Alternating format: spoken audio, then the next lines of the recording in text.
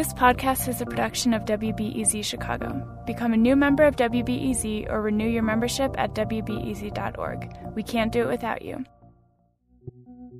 What is going to be? When? Where do I? Why is it called? How many? How many people? I was wondering. When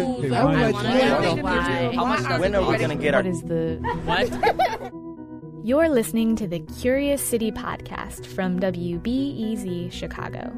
You ask the questions, we answer them together.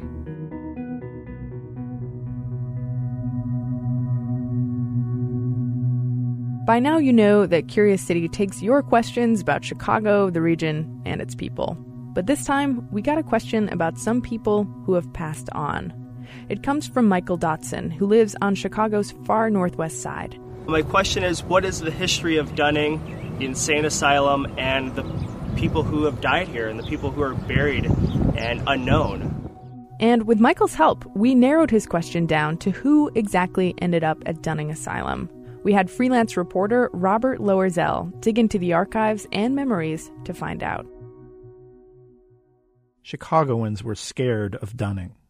Just uttering the word aloud could give people the chills. Whenever someone would act a little nutsy, any of the kids, we'd say, oh, got to send them to Dunning. If you and your brothers and sisters don't behave, we'll send you to Dunning. And that used to scare kids because they knew that it was a mental institution. That's Ross Goodrich and Stephen Hill. As kids, they were freaked out by the place. But today, Goodrich and Hill are trying to learn more about Dunning. That's because both of them had great-grandparents who were sent there. You can think of this place as the prototypical evil, dark asylum of literature. Joseph Mayer is a psychologist in Springfield. He's researched the history of mental institutions in Illinois, including Dunning. The food was terrible. It was weevil-filled, and people didn't get the kind of medical care they ought to get. For many, many years, it was really a terrible place. It was on Chicago's northwest side, at the corner of Irving Park Road and Narragansett Avenue. Everyone called it Dunning, but that was actually just the name of a family that owned nearby land. In its early years, the institution was technically called the Cook County Infirmary. County officials opened it in 1853 as a home for the area's poorest people. In some ways, it's almost similar to what we have today in the sense that we have a lot of people who are homeless and living on the streets, and a significant proportion of them are people who are mentally ill. In 1870, the county added an insane asylum at Dunning. But it wasn't a place where those with mental illness could find any hope or solace. Patients were abused. At least one was beaten to death. And supervisors, they used the asylum's money to pay for lavish parties. Neighborhood historian Al Opitz says Dunning was run by corrupt county officials. Up until about 1895, everybody was a political hiree. So consequently, you had nobody to report to except the political boss. And a lot of people were mistreated, I guess is a nice way of putting it. A Cook County judge called Dunning, quote, a tomb for the living. In the 1890s, Chicago newspapers reported stories of people sent to live inside this tomb. Some were hearing voices. One man cut off his right hand in a fit of religious mania. One woman refused to eat, saying everything was poisoned. Another man thought he was Jesus Christ. Chicago native Ross Goodrich says his great-grandmother was sent to Dunning after one of her children died. When the baby died, my great-grandmother rocked the baby for a couple of days, wouldn't let it out of her arms.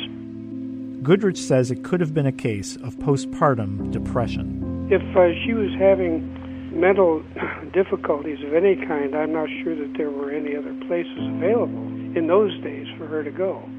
Another Chicagoan, Stephen Hill, says it was a bit of a mystery why his great-grandfather ended up in Dunning.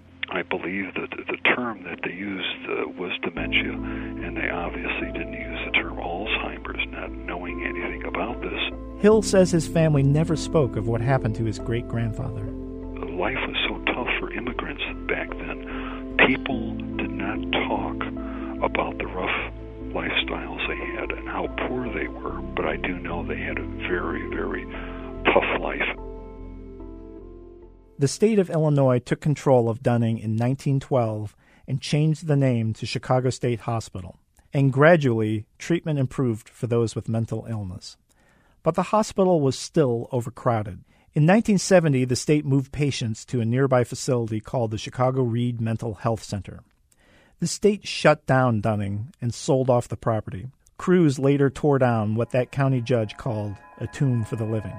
But there was another chapter in Dunning's story, one that got Michael Dotson wondering about the site in the first place. In 1989, construction workers made a gruesome discovery. Archaeologist David Keene was called to the site. The developer was putting in a sewer and water line in the street right over here. And he hit this corner, and when the backhoe operator was digging, pulled up a corpse. The top half of a corpse, which still had clothing on and was in fairly good state of preservation. Keene was hired to figure out why skeletons were turning up on Dunning's land. He learned 3 cemeteries were hidden underground. They were potter's fields for poor people who couldn't afford burials anywhere else. According to one estimate, 38,000 bodies are still there. Keene says state officials didn't pay much attention to the old graveyards when they constructed new hospital buildings beginning in 1912. And at the time, there was no law to stop them from doing that. As far as we can tell from the archaeological evidence, the state came in and removed any surface evidence of burials in the entire area and began an active building campaign well into the 1960s. During that period, they actually built right on top of graves. Today, a modest memorial park marks the spot where thousands were buried. For some, though, the Dunning Memorial is too modest. We're talking about Civil War vets. We're talking about Chicago fire victims. We're talking about every single orphan that was left at a hospital. Every single child that died in the hospitals that had nobody claim them. Local resident Sylvia Clavens-Barshney runs a Facebook page about Dunning. And the more research I did, the more I felt that the story needs to get out. Because most of the people that were taken here, and then after that, most of the people that were buried here, are people that were forgotten in life. They were just left, or disposed of, or hidden. And if that's how they live their lives, how dare we allow them to live their afterlife like that? Clavens-Barshney wants to see landscaping added to the park and a more substantial marker to honor the dead. That's likely to be a tough battle because the state owns the land, and the state's been short on cash lately. For now, at least, she can thank Mike Dotson for asking us this question about Dunning. It's shed at least a little more light on this dark chapter of the city's past. And it's a reminder that the unfortunate souls buried there have not been completely forgotten. For WBEZ, I'm Robert Lowerzel.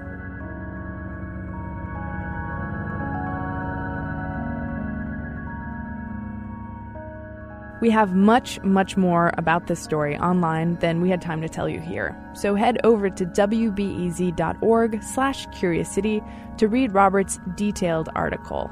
You can also see a video of the folks who are trying to do better by those whose lives ended at Dunning. If you have a question about Chicago's past or its present, let us know at wbez.org/CuriousCity. Thanks for listening. Curious City is produced by WBEZ Chicago Public Media, Ziga, and AIR, the Association of Independents in Radio.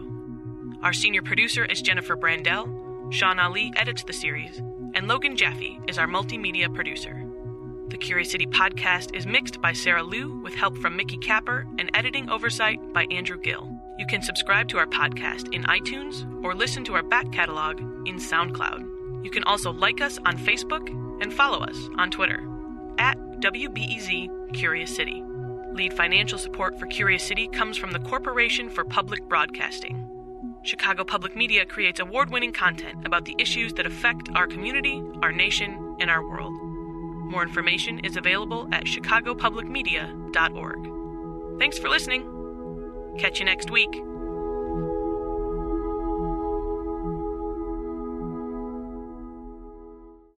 Before we start the show, we here at Curious City want to let you in on a little-known fact about WBEZ.